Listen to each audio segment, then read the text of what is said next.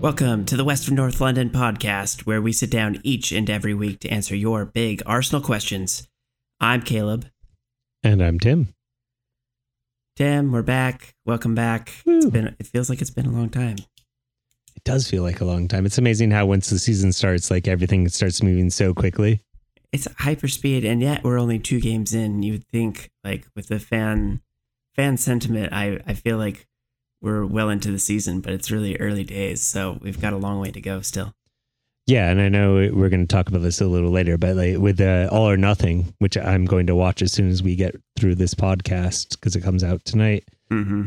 It adds to that there's always something going on Arsenal related. Yeah, I've liked having All or Nothing to kind of give me a fix between the games, because like as soon as these games are over, it's like the next day I'm like, okay, it's time for the next one, right? Let's go. Like I'm really anxious to see them get back out there already. I mean, isn't it nice when you're playing so well and then you're just excited for the next game? Like we got a little bit of that last season, but right now I just want to watch Arsenal all the time. And yeah, it feels good. I mean, I'm not even going to be mad when they eventually have a draw or a loss. I'm just like, I enjoy watching the process unfold on the field. So it's like, I like I'm here for it. I'm here for all of it. Win or lose, I just like really like watching this team right now. Yeah, I mean, I'm going to come out here and say we're never going to lose again, but that's just my eye on this. Invincibles too. Yes. Electric Boogaloo. But better. Yeah, so what kind of drink do you have this week? Well, I have a non-Bellingham beer, Whatcom County beer, which is a new one for me. And sorry, I have it in a koozie because it's way too hot. It is Single Hill Brewing out in Yakima, and it's their Rain Shadow Black Lager. Comes in at about 5.5%, and black lagers are, I know, not necessarily your cup of tea, but they're right up my alley. And let me crack this open. What makes it black? It's a darker, so basically you roast the malts darker without trying to get necessarily the smoky flavors of a porter. So it's going to be a lighter flavor profile with a darker color. Mm-hmm. And it's like it's kind of been a trend for the last 7 years. I know Georgetown had a great one, a great black lager. So it's on the scale, it's super light, super refreshing, but still has like a black color to it. So there's still some roasty colors as I took my first sip of that. Yeah, there's definitely some roasted malt flavor to it, but it's super drinkable, fairly refreshing, and this is amazing. Single Hill Brewing. Yeah, you did it well. Single Hill. I've never heard of that, but there's probably quite a few Yakima breweries I haven't heard of because Bailbreaker takes all the attention. Yeah, I mean, and I assume they don't have distribution out here. It's my lovely person, my partner, went out to Yakima the other day and brought back a bunch of swag from Single Hill Brewing because that's where she met her friend. So nice. Yeah. Well, I'm pretty boring. I had to reach into the back of the fridge and pull out something that was there because I didn't get a chance to go to the store this week. So I'm just drinking my last can of Space Dust this week from Elysian. My old standby. I feel like I more often than not this appears in my fridge and I don't even buy it. I just like it's the one that gets left at my house more often than not. It's a good IPA. It is a very solid, good IPA. We can talk beer politics, which is not this podcast, but as far as like a good, solid IPA from kind of Washington, maybe Colorado, is it's fine. Like I love it. It's a great beer. Yeah, I mean, it was probably partially created here in some capacity, and then made its way through Colorado before coming back to us. Yeah. I mean, the recipe is from Seattle and it's an original recipe from there, but yeah, no, it's a solid beer. I'm not going to take anything away from that. And as far as, yeah, and you know me, I'm not the biggest IPA fan. It's an IPA I would drink all the time. So Yeah, I've definitely had my ebbs and flows with it, but I'm definitely due for something new. So it's a good thing the fridge is pretty much empty. Yeah, it means you have to go to the store and get some good ones. Or go to a good local brewery and pick up some more IPAs. Yeah, there's a couple of spots that I know I need to try locally, so I need to get some growler action going for the next episode. You're not too far away from Hellbent, and they have a couple good IPAs that are on tap. My buddy who runs a tap room there was hanging out with him today, and he brought me a couple. They have a hazy, I'm forgetting the name, but the hazy there was spectacular. So, yeah. I do like Hellbent. It's on my way to and from work, usually. Yeah. And, yeah, it holds a special place because that's where I first saw the Sounders win an MLS Cup. Exactly. I mean, actually, if you're watching Sounders game, it's a great place to watch the game if you're in Seattle area. Yeah, so they may have to be a stop on my way home one of these days. Yeah. And ask for my friend David and tell him you're a friend of me, and you'll get hooked up. There we go. Sold. What do you have for your Timbit this week? Well, since you did the last week's episode solo, I was thinking about, and it was amazing. You did a great job. And I was thinking about solo performances of Arsenal.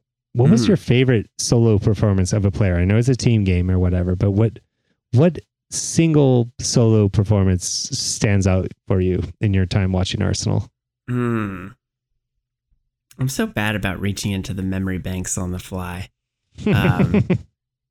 This is why I do it. I like to catch you on your back foot, as it were. Oh, forever on the back foot. The single solo performance. I'm really trying to think of like one. I mean, it would have to be an Henry performance because I'm just trying to think of what the standout would be in my mind, because there's so many times he just would take the team on his back and really take over a game. It's not going to come to me. It's just not. I'm going to be honest. The harder I try, the further it goes from my brain. That's how it goes, right? I mean, do you have any Azul performances? Because like, as much as we have moved on from Azul, but he had some great single performances. Gosh, well, you know that one goal that he had, where he kind of, I'm trying to think of who it was against, but he, kind of chips it up in the air over the defender and then goes on to score the goal. That's the one that would stand out for Ozil for me. Lots of information in that. I mean, I'm sure you can deduce what I'm talking about. Yeah, no, I'm sorry. I mean, it's totally putting you on the spot, and like, I'm also notoriously bad for getting teams, because like, when I'm thinking about it, the first one that I thought of was Bergkamp's performance against Newcastle, which was amazing. I don't remember the year, but he had an amazing game against Newcastle. And the other one is Arshavin, and I don't remember the team, but Arshavin, when he scored the hat trick, I think it was his first game when he came in, and we were all super high on the Arshavin. And that was another amazing one that stuck out in my mind. Okay, I'm going to back up because I found the goal I was thinking of, and so now I can actually describe it with some clarity. God bless the internet. Yes, thank goodness. It's Europa League. It's Ludogorets, and he gets a perfect through ball, chips it over the keeper, past two sliding defenders, and scores a goal. Oh. I mean, as far as solo efforts go, that's pretty high up there. I mean, the regrets with Azul are so high and long because I love that player and I wish it would have worked out for us. Yeah, I mean, you can't. I don't know. You can't predict where these things are going to go, but we've had way too many of these spectacular failures where it's just all the dirty laundry is out there, and we've just had to ask them to leave, and it's a shame, really. I was trying to think when I first came up with this question. And maybe if you're listening, you can direct me to the game, which I remember a great game from Hleb, which is one of my favorite mistakes we've ever made. Is Hleb. I love that player, and I remember a game, I want to say against Blackburn, but I'm probably 100% wrong, where he just like bossed the midfield and controlled the game. So, yeah. My encyclopedic brain for like all of these different games and stuff, it just does not work. I have to have the internet to help assist me. Yeah. The internet or our listeners that will horribly correct us, and please do. Yeah, we need comment. We need some help here.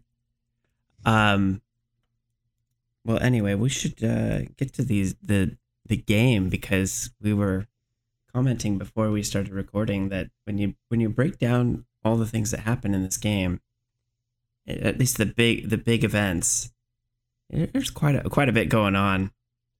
I don't even know where to start with this game, because like I have a million points I want to bring up, but how do we start with this game? Well, I guess we start at the beginning. Let's go chronologically. I think from our early stage, I wasn't sure what sort of Leicester team we were going to see, because they came out in like the 3rd minute, and I think it was Fofana had a run and put a shot on goal pretty quickly, and I was like, this doesn't seem good. And then they settled, and I despite the scoreline, I never felt like Leicester was really in this one. No, I mean, like I do feel like we dominated the game almost from kickoff. Obviously, that 3rd minute shot notwithstanding, and Leicester hasn't reinforced this entire window, and you can tell if they're getting a little stale.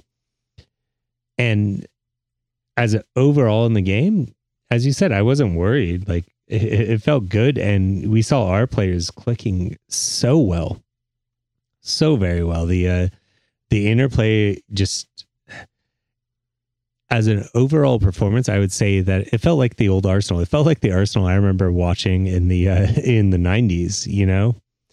The best of Arsene Wenger ball. We have so many good connections. And I was, just super excited to watch the team play. Yeah, I think it felt like a real continuation from where they were at in week 1 against Crystal Palace. The fluidity is there, the swapping of positions, the anticipation of the players, and it's not quite straight Wenger ball. It's something slightly different, and whatever it is, I'm here for it, because it is equally as entertaining and something new and exciting, and I think it feels like something people are buying into, and it's not just the players; it's the fans are definitely on board with whatever's happening, and you get a sense that for the first time in a long time, there's some sense of confidence in that things are going in the right direction. And I guess it wouldn't take much to get a boost over last year, where we were at this time. It was much, much worse. So to come into the season with 2 wins and, sit towards the top of the table with Man City above us, it feels like where we're supposed to be, at least for how we've played so far this season. And I think it's made that much better by some of the failures that we're seeing from some of the other teams. So it feels like vindication from last year, plus a little extra salt for some other teams' wounds that we're the ones that are turning things around and have actually done the work and are seeing the fruits of the labor and the suffering over the last few seasons. Now we're actually seeing it pay off while the other teams are trying to figure those same issues out. It feels pretty good. And it's just such a change from how I felt about this team in the last few seasons, where it's kind of, even if there was positives to be excited about, I think there was always a feeling of trepidation, like the bottom would fall out at any point. And don't get me wrong, I'm still an Arsenal fan, so I know that that nothing is set in stone, but I definitely get that. I have that feeling of confidence that things are going in the right direction, whether they're, I think there's always this, lofty comparison to the Invincibles, but I think at this point it feels like something so different and so new from that team and from that era that it's almost like they're writing a new chapter that's kind of themed on some of those same things that make Arsenal, but it's not the same old stuff that we got used to and bored of and frustrated with. Now it feels like things might take a different turn, and that's exciting for once. Yeah, and I know we're going to probably spend a lot of time talking about Jesus and spend some time, but one of the things that I loved, and I feel like it started early on in the game, is seeing Xhaka do the things that I've seen him, and I've talked about this on the podcast before, the difference between Xhaka playing for the Swiss national team and the way Xhaka has played for Arsenal. And you're seeing the Xhaka that I've seen in the Swiss national team start playing the way he is for Arsenal now. Like, his runs from midfield are goddamn amazing. Like, I don't have a minute mark. I'm sorry. I should be a better podcaster and make notes of this, but very early in the game, he made a brilliant run and it missed the goal. He was a header and it missed it so nearly, and he was making those runs all game long. And it reminds you that Xhaka isn't this player that I think we got used to, of like making bad back pass, getting red cards. Like, he is a player that can actually add to the offense, and we're starting to see it. Yeah, we'll get to his goal later in the game, but I am impressed with the performance that he has put in as well. And it's not, it is kind of unexpected because it is a totally different look. Even though he's playing the same position, essentially, as we saw him playing kind of towards the end of last season, where he was in that free 8 role, playing opposite of Odegaard on the left side, it looks a little more fluid. It looks like he's able to get free and be more involved further up the pitch, and that makes a huge difference in what's being asked of him. And I think a lot of that has to do with feeling like there's less of a defensive responsibility on him. Party's kind of got the midfield locked down, and they're really defending as a team. So you've got Zinchenko pushing up into the midfield. You've got Ben White, who's been playing on the right hand side. He's been pushing up a little bit higher, and so they really help lock down that midfield space and really take a lot of that responsibility off of Xhaka's shoulders. So it really does give him different opportunities than he's had for years with this team, where he's really had to shoulder a lot of the defensive responsibilities.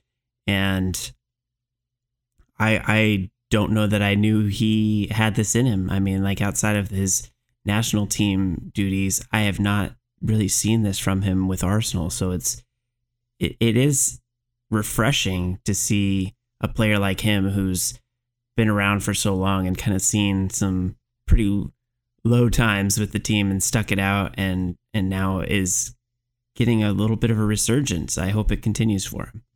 Well, and the other thing is, I think even though he doesn't have the captain's armband, and I know there's a lot of visceral feelings about him and the captaincy, and I may have a different opinion than a lot of people do about Xhaka. During the opening team talk, when you watched the feed, you had Odegaard speaking a little bit, like they're all in that huddle, but then you had Xhaka was the one that was actually keying up the team, and we've heard this in the bubbles from inside, which is that he is very much respected as a leader inside the clubhouse, and just seeing him take on this leadership role, and I think he's reveling in it, and it's great to see him be able to do both the non-playing side of being a captain without having the captain's armband, and then going through and showing his quality. It's great, and we have him for a couple more years, and I'm very much back on the Xhaka train now. It's amazing to me that he, at 28 years old, is like 3 or 4 years older than the majority of the team. Mm-hmm. Like that's nuts. And he's acted like a captain for years, so it's not like he is new to being a leader. It's not like this is uncharted territory for him, but he's, I think, not having the pressure of being a captain where he can just lead by example, or say the things that are on his mind without the pressure of having to live up to a certain image. That makes a huge difference. I think he's a leader without the shackles of responsibility as far as that captain role. So I think he has gained a lot by releasing that to somebody else, and I think he can feel comfortable that Odegaard's going to do the things that he can't do and doesn't need to do anymore. So he's covered there. He can really just be the type of player that he wants to be. Well, I mean, I think it's funny because like the whole idea of the captain's armband is way overrated, and in English football, soccer, it's having that armband is a weird thing. I really do think Xhaka is taking the role of being a captain without that armband, because if he got that armband, the fans may or may not revolt about that. But he's doing all the other things. He was giving the team talk. As I said, like we've read many reports of him in the clubhouse as being the leader. Mm-hmm. So I think I just watching how he interacts and how he's playing, I think he's the default captain. And then you have Odegaard, who is the safe, clean, squeaky player that you can have the armband with, that is not going to get a red card for yelling at the referee. Yeah, it's unfortunate that Xhaka has this reputation, or just this red card thing that's followed him around, because I think if you take that away, and I feel like he would have been forgiven and had moved on many times over for his transgressions as the captain, if this red card thing hadn't kept kind of coming up and reminding people why they didn't like him or why he was a problem for this team. Because if you take that out of the equation, he is a solid player and continues to put in hard shifts, and it gets picked on the starting lineup by every coach he's had. So it's not like he's phoning it in at any point. So he's been a professional and done really good work. He just happens to have this odd red card streak with Arsenal, and that's unfortunate that it's been such a theme in his career. Yeah, and it is funny because it's with Arsenal specifically. If you watch him for the Swiss national team, it's a very different player, and I think also that has to do with the referees. And when you get a reputation, and we all know about that, that a player that they deem gets a lot of red cards is going to get more red cards. Like, see David Luiz, like. I just think it's a fault of the refereeing in some ways, but yeah, I hope to see less of that this season. But it's bound to rear its ugly head at some point. But they got one of the calls right in this game, so we'll get to that soon, so we can actually give praise where it's due. Well, speaking of praise where it's due, like the other player I want to talk about is Jesus. You want to praise Jesus? Yeah, I know. I have a good friend of mine up here who's a Man City fan, and when we got Jesus, he's like, every Sunday you get to praise Jesus all the time because he's up there. And yeah, how amazing is Jesus? I am very excited about what he's going to do. I think when we came into the season, we had pretty good inkling that he was going to be good based on what he was doing in the preseason. But I know he's got way more in him than what we've seen so far, because the rest of the team's going to adjust to what he can do. And so far, he has shown that he can do quite a bit. He can make a lot out of very little. So if you get the ball to him in the right spaces, he can make something out of absolutely nothing. And that was really shown quite well in the first goal, because he works really well in tight space, and he's not afraid to just put a shot on frame. And this is a great example of what can happen. And I think there was some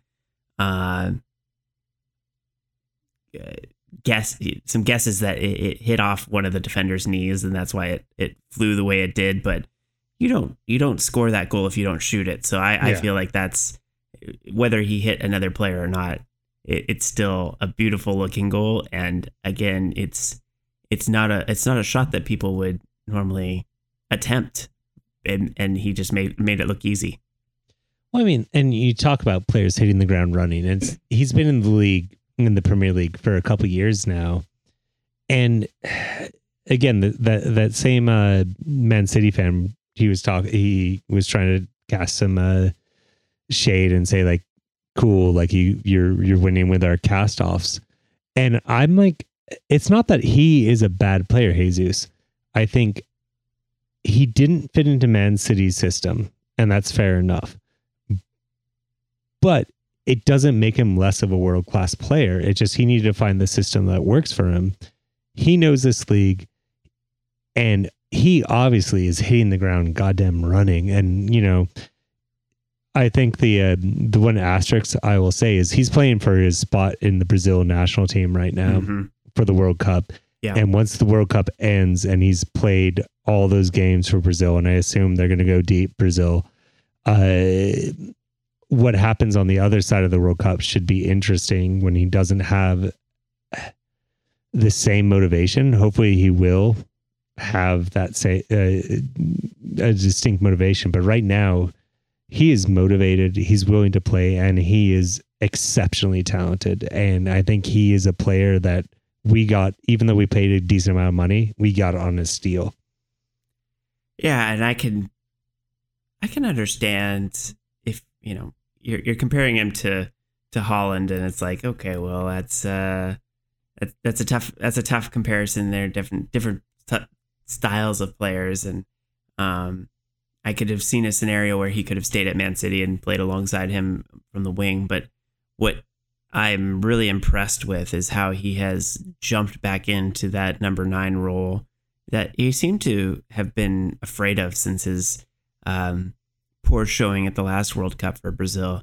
And I think now that he has decided to embrace it and accept the challenge of being the number 1 striker for Arsenal, I think he has proven already that the doubters and the people who said he couldn't be a striker were way wrong, and really just he needed a chance with the right team and the right group of players around him, and something clicked. And it's early days, but I think we have never really seen a player come into this team and look so polished and ready to go as he has in this short amount of time. I mean, like, I'm very loath. It's 2 games, and I don't want to go over the top, but it does remind me of Henry. It reminds me of Bergkamp. It reminds me of these players that came in and changed how Arsenal plays and their trajectory. And I don't want to go again over the top, but I'm so excited. And just in the last 2 games, like preseason, I watched him, and like I just take preseason with a grain of salt.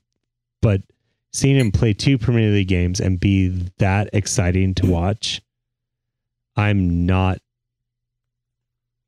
worried about our frontline striker right now. Like, this is exactly what we needed. And he addressed our biggest problem, especially since Aubameyang left. He's there, and his connection with Martinelli is amazing. Yeah, I was thinking the same thing. It's like you can't talk about him without bringing up Martinelli, because I think he has raised his level this season. Yeah. I think Martinelli was already on that upward trajectory, but now that he has somebody to kind of play off of and has a good chemistry with, he's stepping up to a new phase of his game as well. Yeah, it's that and you know, you can't underestimate the fact that there's 2 Brazilians on the front line, and they're able to talk to each other. And I imagine in practice they're able to, you know, they might not be at BFFs ever or whatever, but they're able to communicate in a very strong way. And it's a force multiplier. It's something that if you're a Sounders fan, they talk about with Ladero. You add one player and he's able to raise the game of other players. And Jesus is that player for us right now. Yeah, absolutely. I think it's not just Martinelli that's affected. Obviously, everybody that's on the field is going to be looking for him, and he opens up areas for other players to work into. So I think as we all kind of learn what he can do, I don't know that anybody is really, since it is a different role, since it is him kind of getting back into his own, there's not a lot of tape, there's not a lot of reference points as far as what he is going to do with Arsenal. So I think it's going to take a while for other teams to figure out what to do with him. And by the time they do, it's probably going to mean putting a couple defenders on him or strategizing on how to shut him down. And all that's going to do is open things up for other players like Saka and Martinelli and Odegaard and whoever else we have playing alongside him. Those spaces will open up as defenders have to figure out how to stop him, because he can do so much with such little space. They're going to have to try to push him to the wings, and that's going to open up space in the middle. And, you know, as teams try to figure that out, it's going to force Arsenal to play a little bit differently. And we saw that quite a bit in years past, where, you know, strategy starts to work and then other teams kind of figure out what we're doing. That's kind of the way it was with Lacazette when he was kind of taking over things on his own without Aubameyang, and then things kind of fell apart once teams figured out how to mark him out of games. I don't think that's going to be as easy with Jesus, and really it's good with the other players rising up a little bit this season and looking a little bit better and more composed. And I think we can take advantage of what he brings, whether he's on the ball, making something out of nothing, or just doing all the work to draw defenders and do all that off the ball work that Arteta loves so much. Well, I mean, I think it's great because last year we put so much pressure on our midfielders because our strikers just weren't working, and it was like this huge burden fell on Saka and Odegaard and Smith Rowe, and even Pepe, which I know we'll get into later. But to have a player like Jesus, what it's going to mean is when teams adjust to Jesus, then Saka is going to just have free reign to do Saka things. And I know that a lot of people have been not a lot of people, but there are certain people in the Arsenal fandom that have been disappointed with Saka the last 2 games. And I think Saka is doing dirty work right now to support Jesus. And once they start focusing on Jesus, he's going to just flourish and he's going to be scoring the goals, and it's going to be amazing. Yeah, it's too soon to be down on any player. We've scored 6 goals already this season, and they've come from all different players. I mean, Jesus only accounts for 2 of those, and so there's plenty of other players getting in on this, and I think it's important not to get too crazy about any particular player not living up to the hype, because it's such early days, and not every player can score every game. Yeah, and I think we'll see a lot more from Saka coming through, and I don't think he looked bad this game. I think it's just like so much creativity was coming through the Martinelli, Jesus side of things that, obviously when you start having that, other parts of the field have to adjust to that. Yeah, it's only going to benefit this team having a player of his caliber, and having a player like Jesus raises the standard for players like Saka. Like, even if they're not competing directly, you're looking at players that are going to compete just because they want to win and like that competition. So, you've got a guy that's scoring a lot of goals. It puts the pressure on a player like Saka, who wants to be the best that he can be. So I think you've got to look at that as a positive thing and not something to put Saka down. He's going to get there. It's just a matter of time. Exactly. And we have a lot of games too. Oh, so absolutely. There's going to be a lot of opportunities for other players to shine.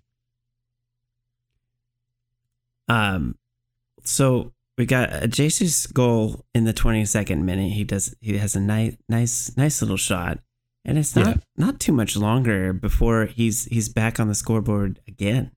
In the 34th minute, he comes up big with a headed goal from a deflected cross, and it may be right place, right time, but you have to be in the right place and be on top of things. And I think he was, our set pieces have looked really dangerous already this season, and this was no different. I think they lined him up on the back post, and it was maybe a bit of luck that it deflected towards him there. But again, you have to be in those dangerous positions, or else you can't score goals. Exactly. Like there's a part of me that, like, I love brilliant players scoring brilliant goals, but at the end of the day, they all count the same. And having a forward that is in the right place and just puts it in, I'm 100% behind. Oh, absolutely. He's kind of that type of guy that you want Eddie Nketiah to be, as far as he's got that poacher's instinct, but he's also dangerous in multiple areas of the field. So it's I hope that rubs off on Nketiah so that he can find ways to score just like Jesus is so far. Yeah. Once that second goal went in, what were you feeling? How were you feeling about the game? Oh, I thought we were going to coast. I really thought just based on the way that Leicester was playing, I was like, okay, well, this is maybe a trap, but I'm feeling pretty good about this. And I probably, I'm certain I spoke too soon, but I was feeling pretty positive about everything. Yeah. I mean, I was too. And I felt like we had such control of the game at 2-0. What you feel about the comeback from Leicester? Well, I think first off, they were almost given a penalty early. I should say in the first half. Jamie Vardy was doing his thing to try to get his team back into the game. It was Ramsdale put himself in a tough spot by charging out, and I don't think you can fault him for wanting to shut down Vardy in open field like that. But Vardy made a meal of a very minimal amount of contact. I don't even know if there was contact, maybe slight, but Ramsdale was pulling out of the challenge, really. And I think the little nick that Vardy took, he made the most of it. How is that not a dive, especially when they... it is. It is. when they reviewed it in VAR. I don't know if as a review they can go back and give a yellow card. I'm not sure what the rules on that are. But it should have been. It absolutely should have been. Because in my mind, again, real speed, it was a little bit difficult to see. And that's where I doff the cap to the VAR and getting it correct. But when you look at that VAR, it was such a dive. And again, anyone who says that like English players don't dive, you can look at Vardy. That was just 100% dive to me. And I was frustrated because, like people went back to Xhaka and they talked about that yellow card for the dive and it was good for the game. But there's other players that are diving all the time and don't get those yellow cards. And Vardy is often one of those players.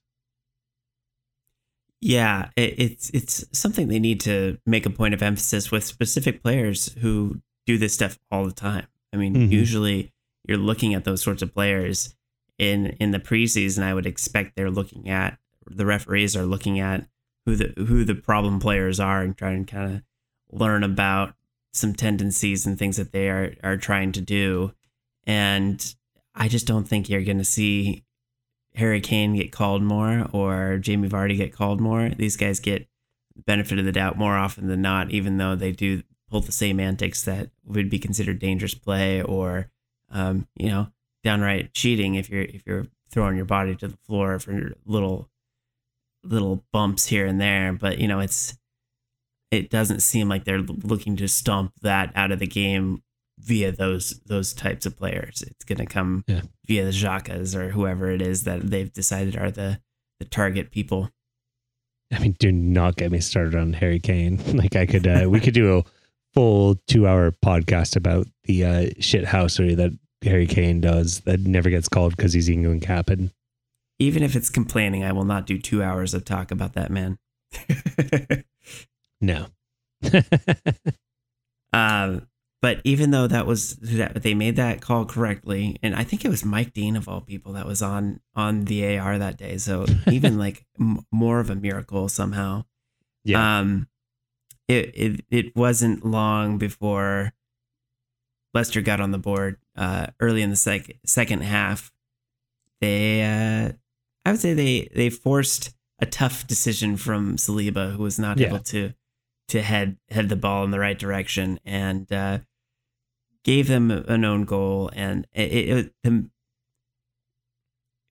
them scoring was kind of not a big deal. I think most people felt like, hey, we're 2 goals up.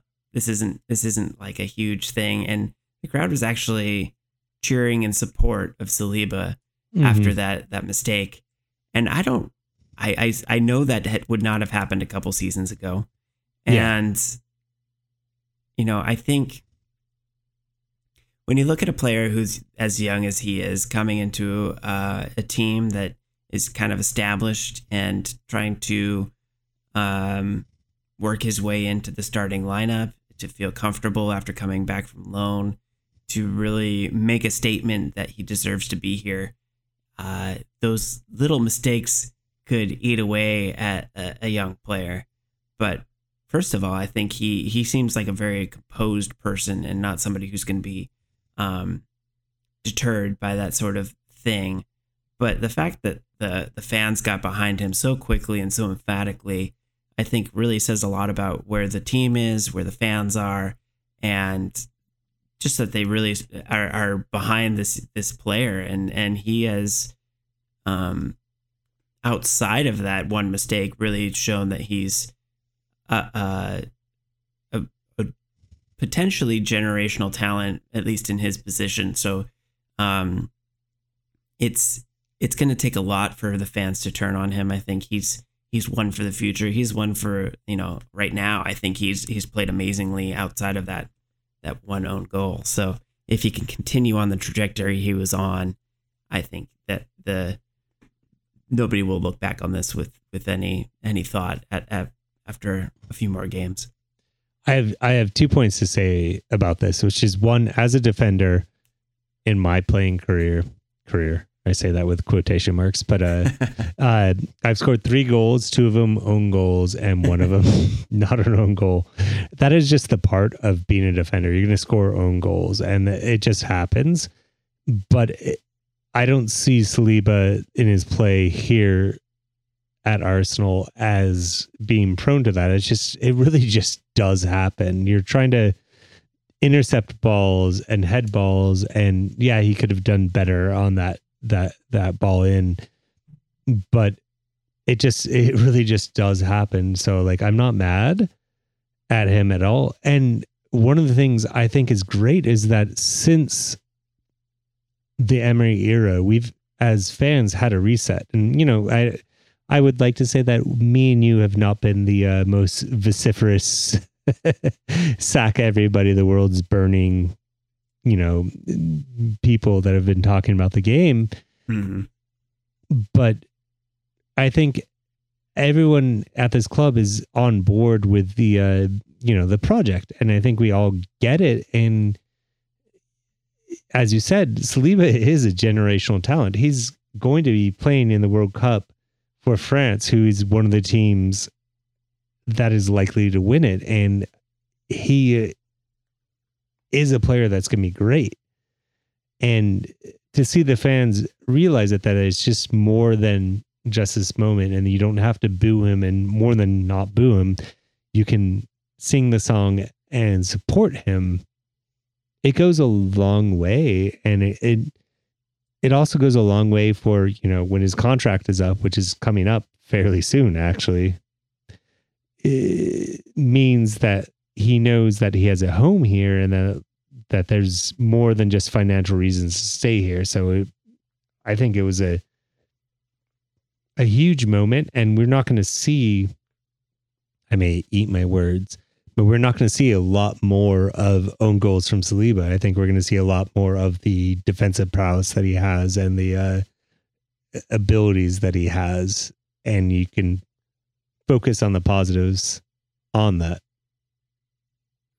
Yeah, I think that it's a different mentality from the team and the crowd right now, and so it's really exciting to see the change in the culture, and that has come out in the way that it has in this situation, and just in the fans' general, the atmosphere that they're providing. It seems like there's just more fun and lightheartedness in the fans right now than we've seen in a long time.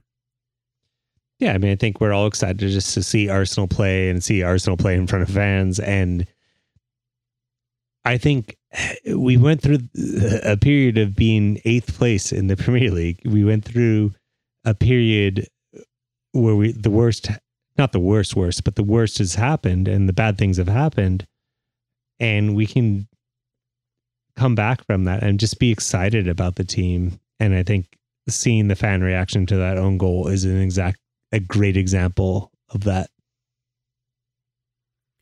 I think maybe my favorite aspect of this game is that every time Leicester got a foothold in it, the Arsenal team answered and squashed any hope that they had. Because it was only 2 minutes later in the 54th that Xhaka, of all people, comes up with an answer to that goal and restores the 2-goal lead, which the fact that we had a 2-goal lead in the first place is pretty amazing. That the fact that we were able to get it back again, doubly amazing. The fact that we were able to do it one more time in this game is even more so. But I like the resilience and the push to go get more out of this game. I'm ready for that to be the attitude going forward, because I don't think that they should ever take their foot off the gas, and I feel like that's been a problem with this team for a few years, is that they've gotten leads and then kind of gotten a little passive, and that was not evident in this game. It was like they were always ready to go get another one. I do think that in Arsenal's seasons past, the last, I was going to say 3-4, but it's probably more than that once we've gotten behind, once we've gotten on the back foot, it felt inevitable that we're going to concede more, and it felt inevitable that we were going to draw or lose that game. And it really does feel with this team that even if there's some adversity, we're going to come back and we are going to win this game. Like when it goes 2-2, we're going to score that goal, you know? And I haven't had that belief for quite some time, and it feels very nice. Yeah, absolutely. And this is another notch in the masterclass that Jesus put on in here in this game, because not only did he have 2 goals, he had 2 assists, and this was just I'm sad that he was not able to get his hat trick, but the fact that he went 2-2 in this game is just, I mean, you can't ask for more from your new player. Exactly. And, you know, hat tricks are nice, but they're all just like number points. But the fact that he's been so involved in it, like, I don't know how much more we can talk about Jesus, because like we've said it all. He's come in here, he's invigorated the team. He has a championship mentality, and there's something about him in the team that we haven't seen in quite some time. And I know Aubameyang was a great, wonderful talent, and we were all sparkling when he first came to the team. But I don't think you have that same level of just excitement and knowing that he's all in. Yeah, and we had talked a little bit about Xhaka's involvement in the final third and how surprising it's been, and this is really just a culmination of how he's looked in the past couple games. I mean, he's in a position that he hasn't been in before. He doesn't score this goal without being in the 6-yard box. He was the right place for Jesus to poke it out to him when the keeper kind of fumbled the ball, and the timing of a midfielder, the ability to take advantage of space and opportunity is really important. Both, and I think it, like I said before, it's something that has been afforded to him by the players behind him, and just the way that the team is defending as a group now. He can be in those positions because he's able to not have to worry as much. I mean, he's got Zinchenko kind of really covering the space he would normally have to tuck into.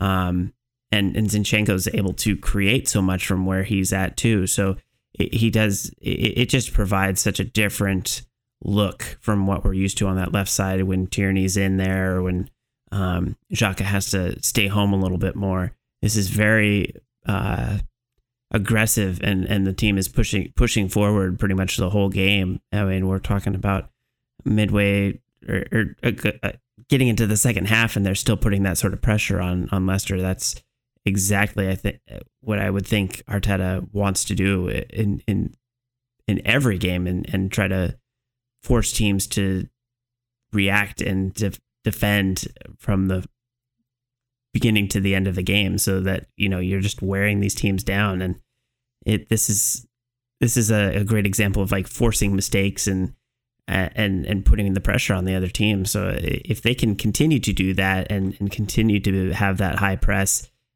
for 90 minutes each game, it's going to be hard for any team to stay in it. And I think when you're seeing players like Xhaka get opportunities, it says a lot about where, or what kind of opportunities other players are going to get throughout the season as well. Yeah, and maybe I'm going to lose a couple of our listeners on this and be upsetting to them, but the way Xhaka is playing reminds me a lot of how peak Frank Lampard played for Chelsea. And it's just that like midfielder that becomes a threat out of the midfield. And if you can get the goal return that Frank Lampard did for that peak Chelsea team, we're going to go places, you know? Absolutely. I don't think we should be ashamed of comparing our players to quality players from other teams. I think their quality stands for itself, whether they played for Chelsea or whoever, Chelsea, Spurs, Liverpool. A quality player is a quality player. So I don't think you should feel bad about making those sort of comparisons. When you hear Saliba compared to Ferdinand or Van Dijk, I'm not like, oh, cringe. It's like, oh, that's actually a big compliment. Unless it's Spurs, I do not ever compare our players to Spurs. Really, they don't have any quality players to compare to, but just saying in general, if there was a quality player there. So it wasn't without a little bit more drama in this game, because Maddison gets Leicester back into it with what I'm sure the Ramsdale doubters will definitely point to this goal and be like, see, he is not up to it. But I don't know. Yes, it's stoppable. Yes, you don't want to let a goal in through your legs. You don't want to see that happen. And I'm sure, based on how I've seen him react to not getting clean sheets in the All or Nothing documentary, I think he's going to be kicking himself over that goal for a bit.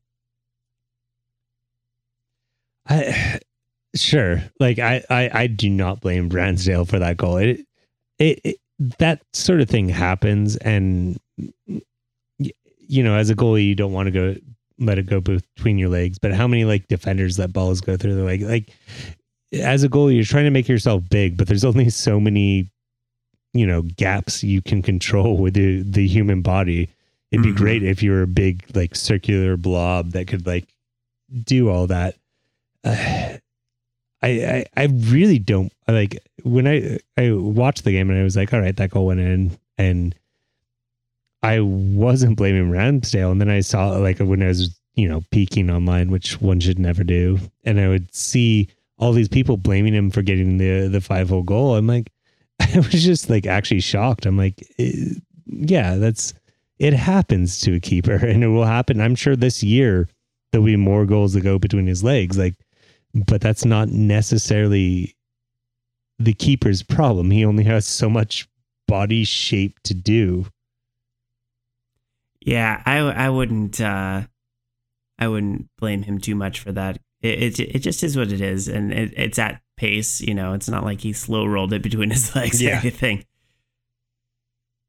But maybe the best part about this game was that even they give you zero time to feel bad about these goals, because just moments later, Martinelli creates a turnover in midfield and passes it up to Jesus, who returns the favor and sets Martinelli up with his second assist and Martinelli's second goal of the season. And man, he is so fun to watch. I mean, if we didn't have Jesus in this team, I don't know how he would be playing. I'm sure he would be doing well on his own, but just the fact that they are so keyed into each other, it's such fun to watch. And when we've had those great partnerships, when we've seen the Ozil to Sanchez connection, that sort of thing, where you have players that really click and are looking for each other, that can be really, really entertaining and a difficult tandem to stop down that left-hand side. They just look so dangerous throughout the whole game. I love that you used Ozil to Sanchez, because the one that I remembered was Henry to Perez. Mm-hmm. And it really does. I'm not trying to, it's 2 games in, I'm putting all the asterisks and footnotes I can on this. There's going to be harder times, yada, yada.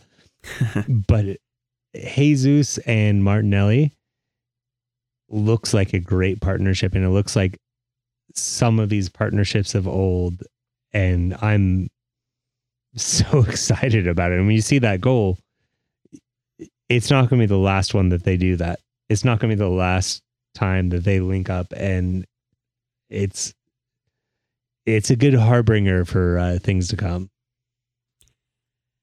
And I keep reminding myself that this is a team that has not seen much of Tomiyasu or Tierney yet. You know, this we're playing with two outside backs that we did not play with really last season. And then we have not seen Emile Smith-Rowe come in yet. We don't even know what Bob Vieira is going to bring.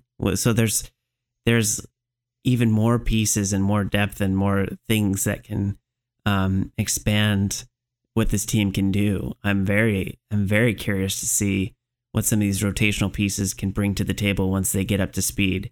Just as difference makers off the bench, and you can tap into different things. I think Arteta was alluding to when Xhaka's playing that 8 role, it's going to be way different when Vieira's playing in that role. And I was like, yeah, I mean, they're very different body types, very different styles of players. So you're going to see different combinations appear that we haven't really gotten to explore yet. So I'm very excited for some of the other opportunities that can come when our team is fully healthy once again. Yeah, and the other thing with Europa League, we're going to have the minutes too. Mm-hmm. And I don't feel like this team at this point is going to be precious about it in the way that I don't think people are going to be pissed off that they're not getting minutes, because they know that they're going to get minutes. And,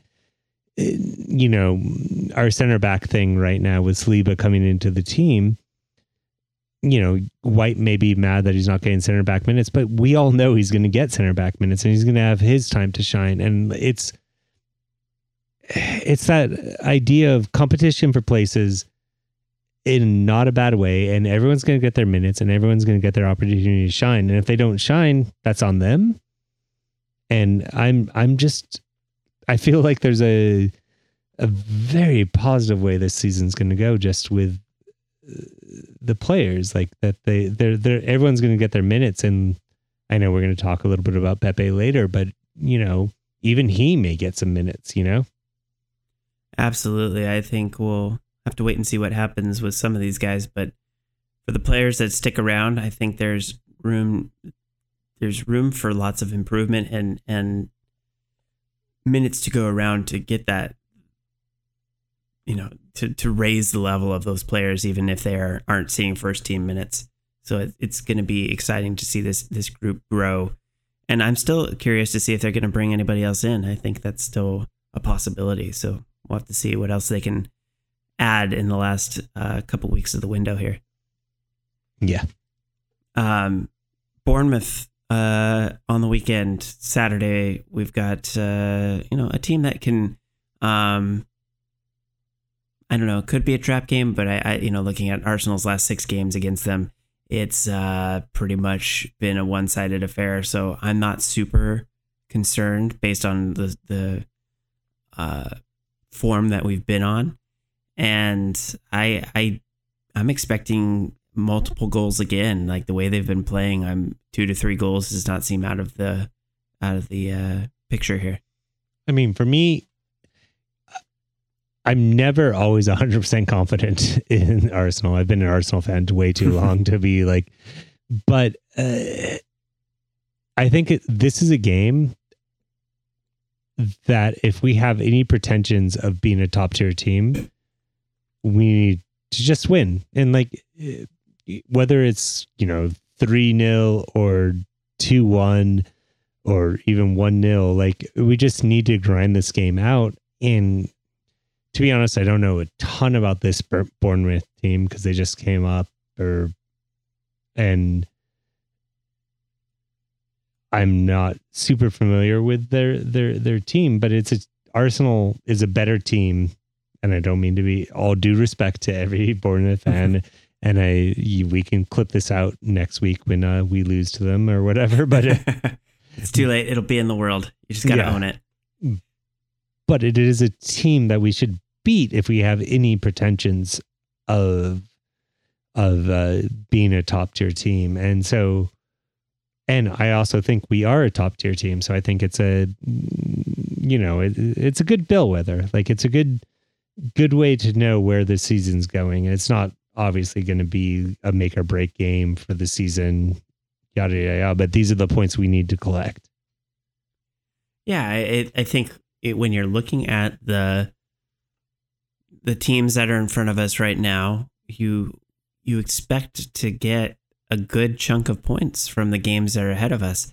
We've got, very winnable run of games here with Bournemouth coming up, Fulham, Villa could be challenging. Man United's a roll of the dice. I don't know where they're going to be at. I can't wait to talk about that game. But yes. But yeah, I mean, and then Everton, Brentford, man, I don't know what to think about Brentford, but by the time September 18th rolls around, we're going to know a lot about Arsenal and we're going to know a lot more about some of these other teams.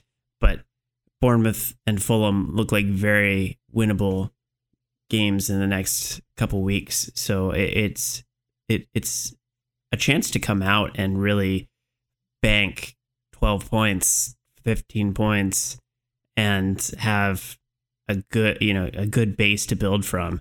I don't think you can let any points go in the first part of the season. You want to go into this break into the World Cup break with a good run behind you and ready. It's something to launch you into that second half of the season, because it's definitely going to be challenging. Yeah, and I mean, that's one of the things we have to keep in mind is that, like, I think the second half of the season after the World Cup is going to be a very different season, and we're going to have a lot of players very tired, playing a lot of games in a compact time. So it's not a must-win game. Obviously, it's the third game of the season. There's no must-win games, but we need to be banking these points. We need to be showing, and off of the last two games, I feel like I can be very confident about this game. I feel we're going to score goals, and our defense is feeling very solid. So I think, at the end of the day, I think we're going to score more goals than the other team does. So yes, I think that is true. I just want to touch on a couple transfer things before we take a break here. Last couple of days, a couple of things have come up that are interesting to say the least. Rob Holding is apparently on Villa's radar as a potential emergency signing since they had a center back injury, it sounds like. I think if that opportunity came up, that is one position where I could see us cashing in. And I think he could command a good price, being English and young and full of potential, and just kind of, I feel like I really would love him to stick around, but he's probably not going to see the minutes that he would probably want at this point in his career. Yeah, I mean, I think at this point in the transfer window, we have to sell players at some point, and I like Rob Holding. I really do, and I think he's been a great servant to the club, but I would not hate to see him go. I think if we can get a good price for him, it's a good deal, Mm-hmm. The other one I didn't put on our notes that was interesting to me was that West Ham were potentially looking at Ainsley Maitland-Niles, who's another player that needs to find another home, I think. So if we could cash in on him before his contract is up, that would be good. But he's one of those ones that we haven't really done much with. So I could see him going for cheap or going out on loan. I don't see us getting a ton of money out of him per se. And the other one we're probably going to have to take a hit on, and one that we just need to get off the books, is Pepe. It sounds like Nice have been sniffing around a potential return to France for Pepe. And that's another one I think would be a loan situation where we could just get his salary covered and get that space cleared up. And at the very least, if we can get him out the door, I think that would open things up for another signing in that position, because it sounds like Reece Nelson is dealing with an injury now, and there's just really not. That is one position where we just don't have a ton of depth on that side. So somebody with potential to back up Saka would be ideal, I think. And I would expect if they're going to sign anybody, it's going to be in that position.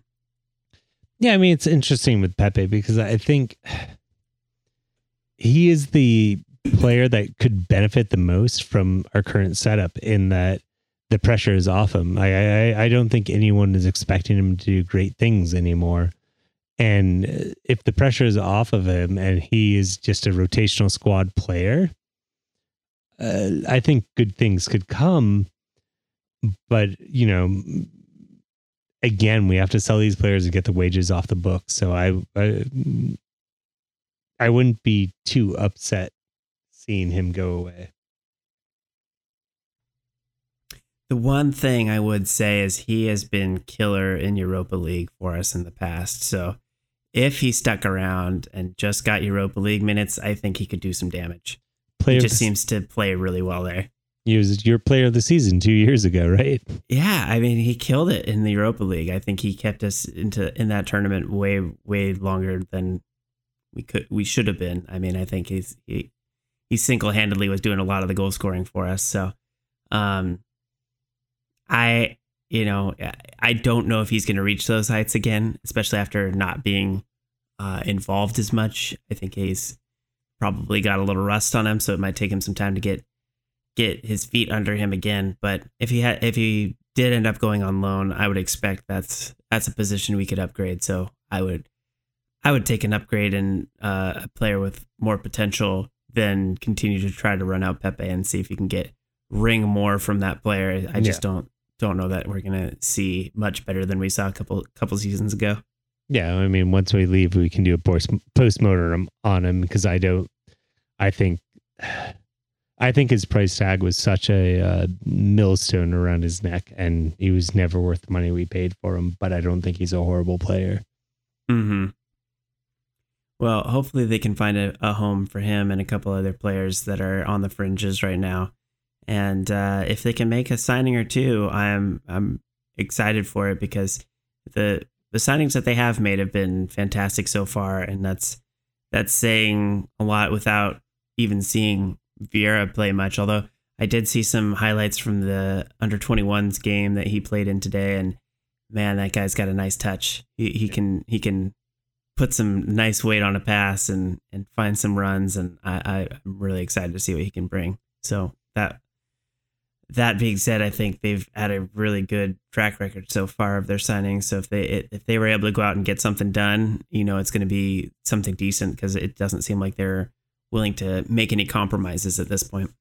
I mean, I know we're trying to get to break, but the last thing I'll say about the transfer window is if it ended today and nothing else happened, I'm very satisfied with this transfer window. Mm-hmm. Yeah, I think that if they looked at the transfer market and said, nope, we've done all we could, I would wholeheartedly agree. Yeah. Because I trust their judgment at this point, and I think that what we have is definitely competitive. Okay, I think that's a great place to take a break for right now. And when we come back, we'll answer a couple of your questions. So stick with us. We'll be back in a moment.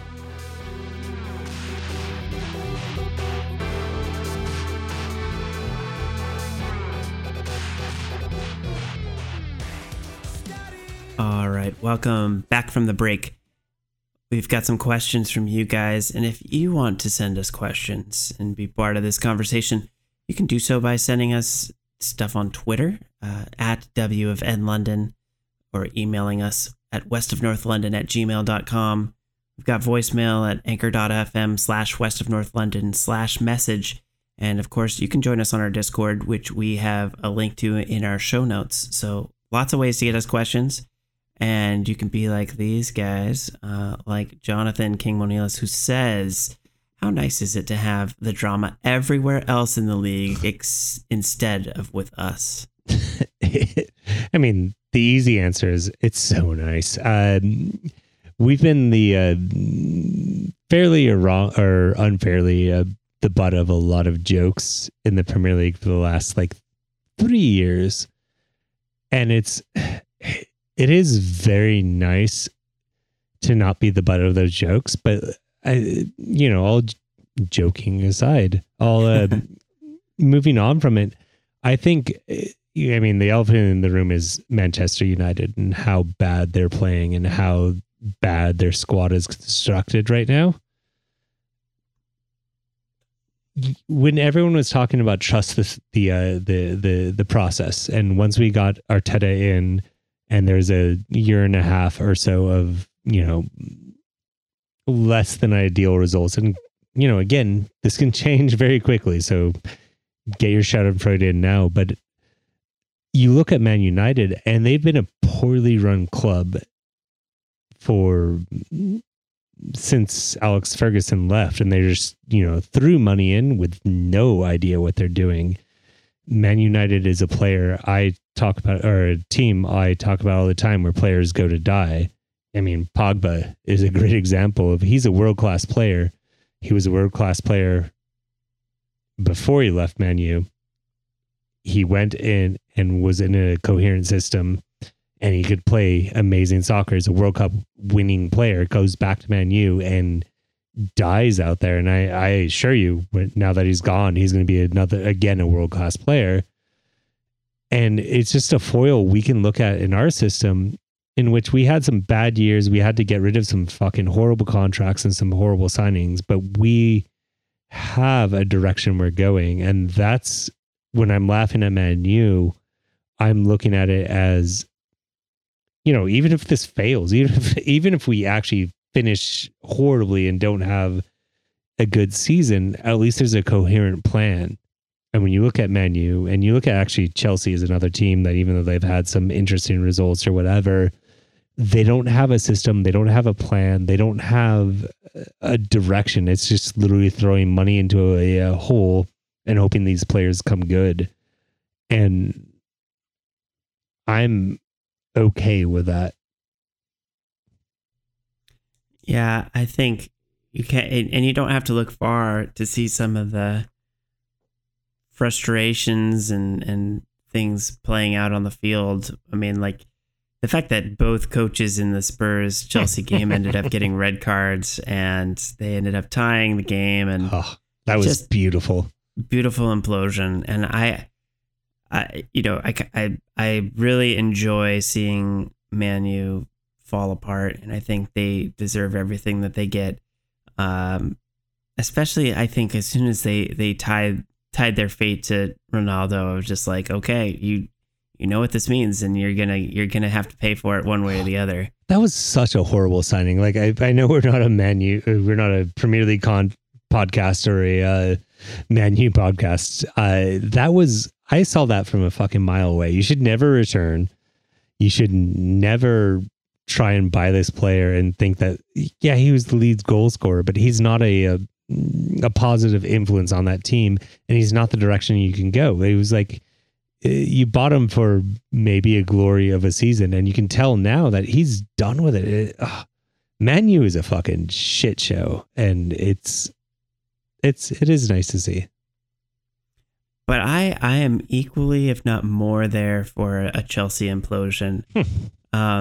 Mostly because I don't think they paid enough of a price for having a oligarch at the helm for years and years and years. Yes. That totally screwed up the financial system of the Premier League. And, for them to just kind of be walking on eggshells for half a season while that got sorted out doesn't seem like enough punishment for that. So if they have to deal with some growing pains and have to continue their coaching carousel as they shuffle through players and just look aimless for a couple seasons, I am all for that, and they deserve that. They deserve more than that, but we'll have to see how this plays out.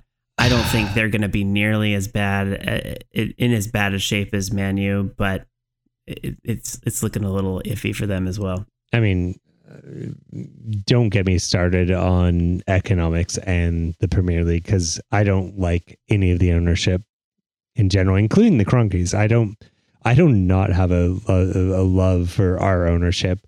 I think it's the Premier League is all sorts of fucked up as far as economics go. There's no good ownership. Kroenkes are bad, just maybe less bad than Russian oligarchs. But then you have state-owned teams like Man City and Newcastle.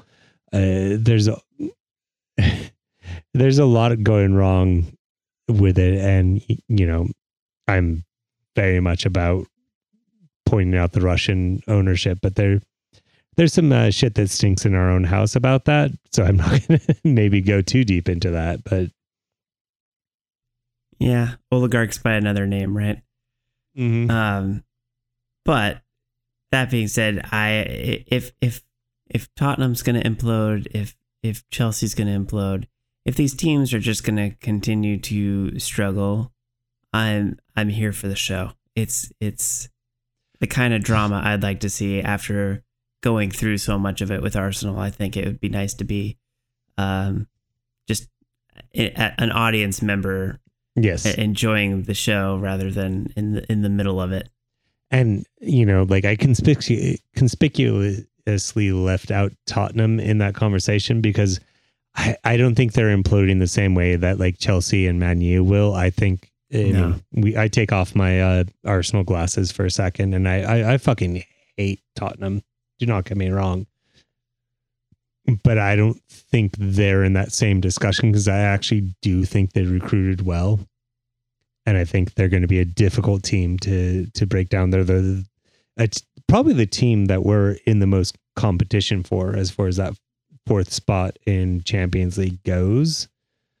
But Chelsea is going to be a shit show this year. I mean, like their recruiting is horrible. Tuchel is going to blow up. That's what he does. I mean, and Conte is going to blow up at some point for Tottenham as well, and it's going to be awesome to see.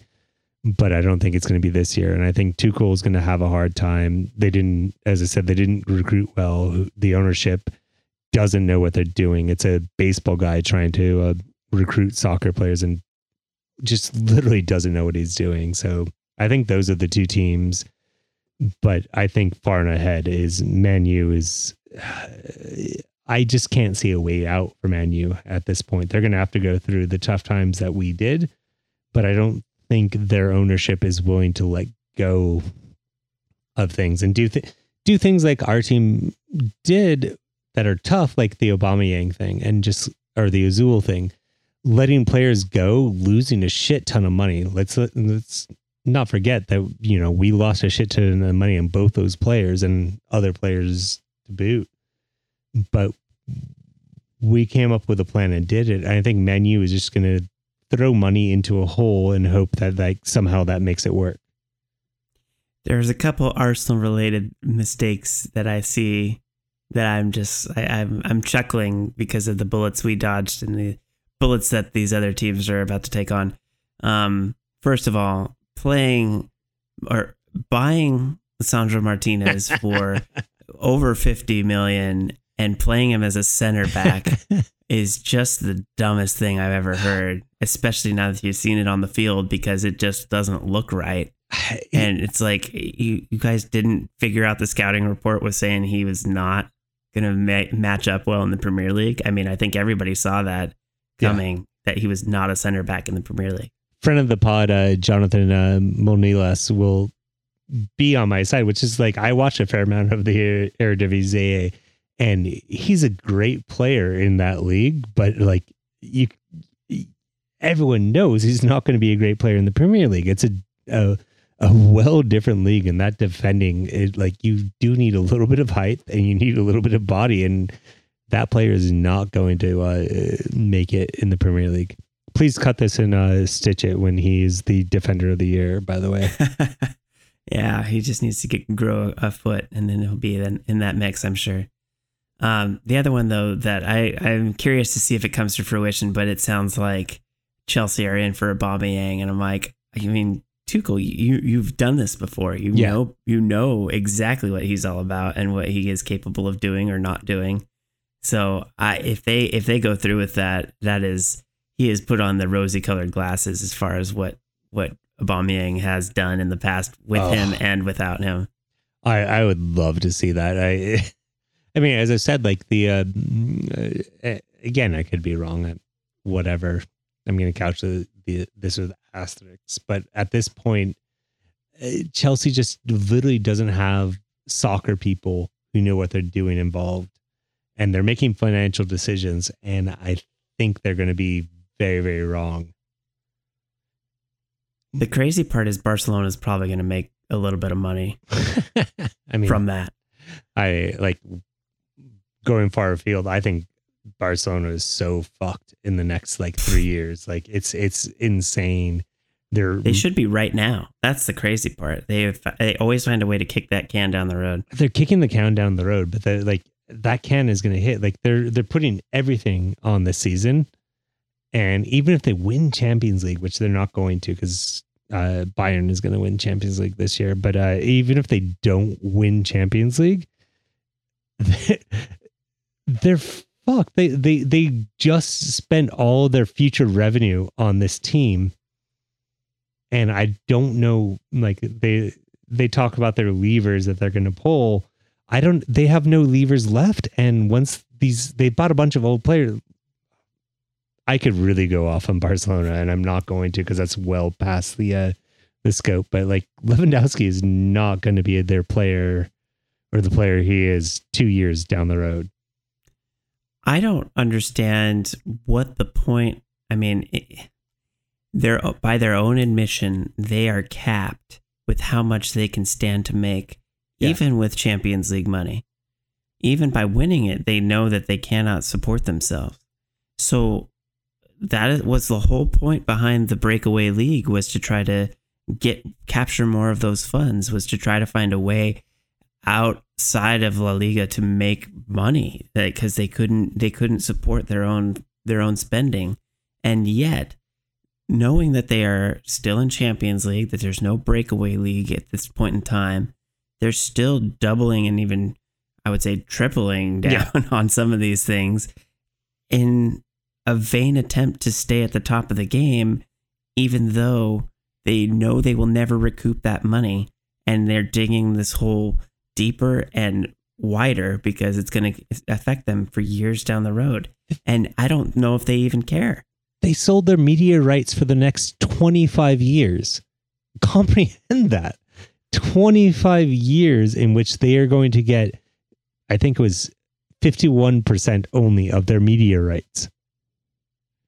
That's insane. Yeah. I don't understand the decision making there at all.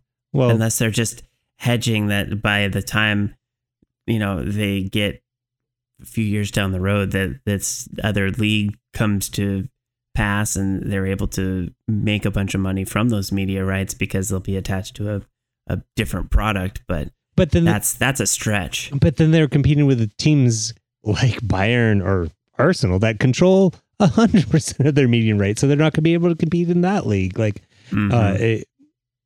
Sorry, again, this is not a general soccer podcast, but I have no idea what Barcelona is doing. You don't have to hold back on my behalf. We should, if it comes to you, you can speak it. Well, speaking of speaking, Granil Misquith. Do you like that transition? I don't think that worked, but Granil. Speaking of speaking, I like that. Granil asks us, how excited are you about Arsenal's performance in the last two games? Do we trust the process and appreciate what Arteta has been doing? Yeah, I think when you're looking at what other teams are doing, you have to really appreciate that although times have been slightly tough and you had to scratch your head when they didn't make any signings in the January window, I do appreciate that they're not just throwing out the baby with the bathwater here and going after any old signing. They're not making some of these rookie mistakes that these more established teams are making. I mean, these are teams that should know better, but it's Arteta and Nadu who really, in the scale of things, have a lot less experience on this level of the sport, and yet they seem to understand better what is required when it comes to rebuilding a team, maintaining a team, And I think with all of the, I'm going to tie into Granill's second question here, because he talks about the transfer strategy.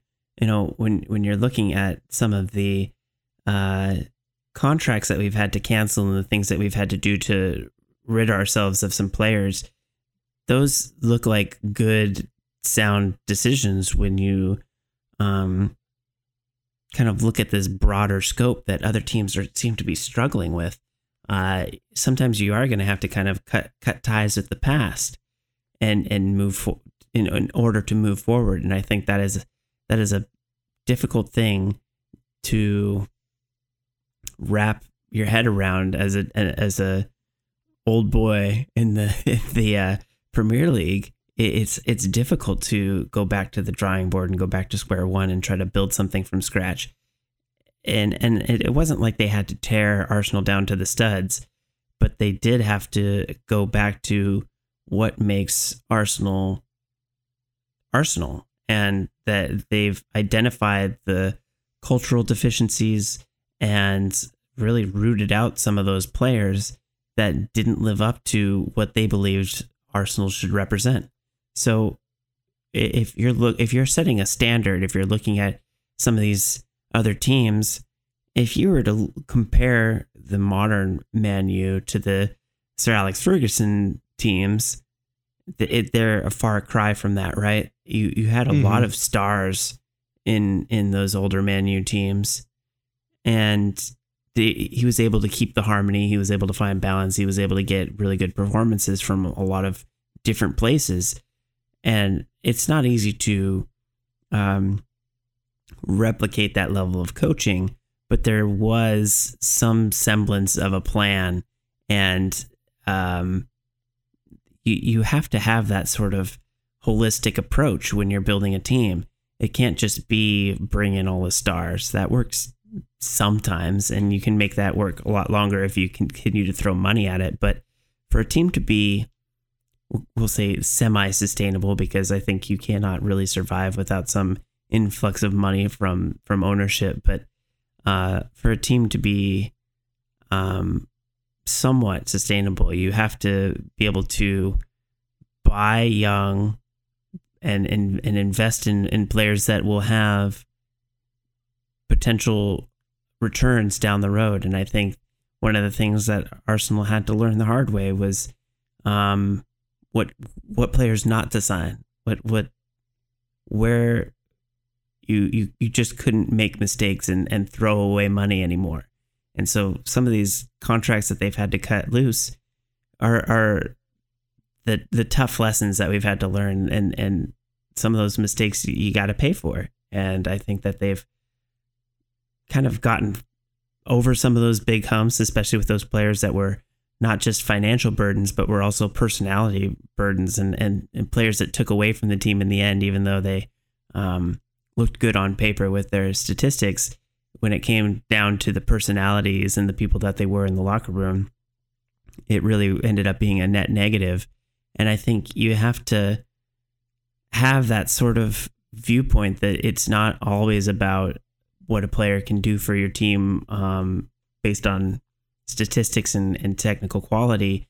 It is the person that they are and the type of player that they can be within that team. And when you're looking at individual stars and not as a team, when you're building these franchises, you cannot discount what they're bringing personality wise. You have to look at it and be a little bit longer term in your thinking. And I think that Adu and Arteta are on the same page as far as making those sorts of long-term decisions that are going to set up Arsenal to be successful for years to come and not just right now. I think it has been a slow process, and we're starting to see that come together, but it's not even close to where it's going to be once they start getting this the returns on these investments now. I mean, you've kind of touched on it briefly, but I'm going to just ask you very directly. What do you think is the difference between the Mislintat Tap era and the Adu era? What is the the big difference in strategy?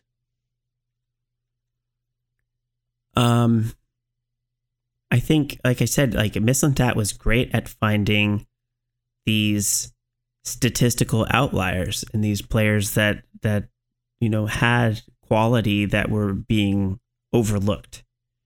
And that is a great way to bring in players. And I think that can work for some teams. But for what Arsenal is trying to do now with a cultural rebuild, it can't just be about the statistics. All of the stat DNA data that they have available to them cannot make up for what you can get from talking to a player and understanding what they're all about. And Adu has said as much. He is very much about what the personality of the player is, and if he sits down with them and feels like they're more in it for the money than the love of the game, or the going out and winning, like there are certain things that he's looking for from these players that is just things you can't capture in the data. So I think that to me is the big difference. Is he seems to have an understanding both of what Arteta wants, what Arsenal is, and what this team needs to be going forward. And so bringing all those things together, you have to have an understanding of some of those things that are not easily quantifiable. But once you've tapped into what you're trying to do and what fits the mold of what you're trying to do, I think he's got just a good idea of what's going to work going forward. And Arteta's been very clear about what he needs. So I think those two things coming together have really combined well. And I think it's just a matter of time until we see that pay off with, I think, what looks to be a very solid team, missing maybe one or two pieces there to put them over the top. Yeah. What do you think about their performance so far as the transformation of this team? I mean, I think it's radical, and I think you can really draw a line. I was very skeptical about Adu when he first came in, and I'm not going to lie about that. I'm still a little bit worried about his connections to agents and things like that. That can be difficult. But I think Mislintat brought in players that just weren't fitting the team. It really was about statistics and trying to jam these players together. Whereas I think Adu, with the help of Arteta, and I think that it's good that they have a working relationship that they probably had as Arsenal players,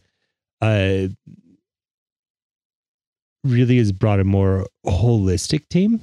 This team that we have now is the most holistic team we've had since we've done this podcast. And I think probably before we did this podcast, and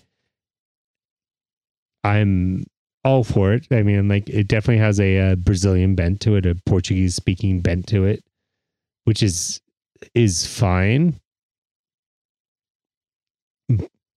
But I think that's the biggest difference. Is it's not just like bringing players that have statistics together and trying to make it work. It's trying to find players that work well together and have the right attitude and have the Arsenal way. Like, there is something to be an Arsenal player, and it's not just goals scored or expected goals or whatever. There is something else there, and I think Adu is tapping into that.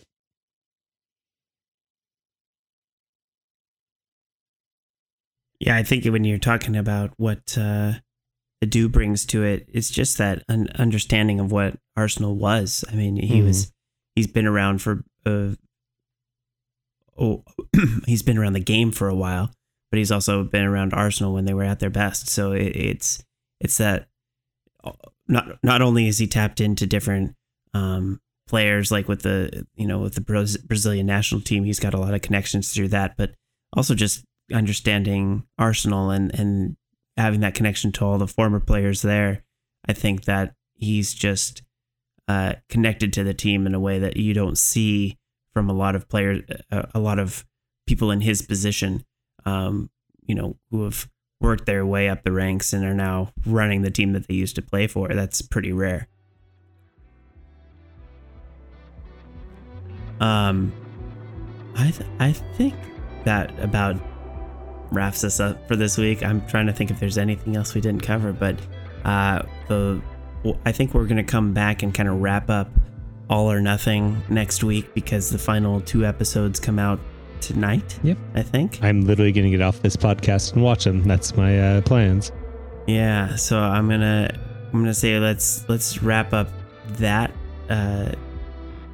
that show after it's all finished, and we can have some more time to talk through it, and then I think that'll be better off once we've seen the whole thing at this point. So I will say that is it for us this week. Thank you all for joining us, and if you haven't done so, review and subscribe wherever you're listening to us right now. If you liked our theme song, it's from Bobcat. Their website is bobc.at. Go check them out there. And I think that should do it. So as always, see you at the next gun show.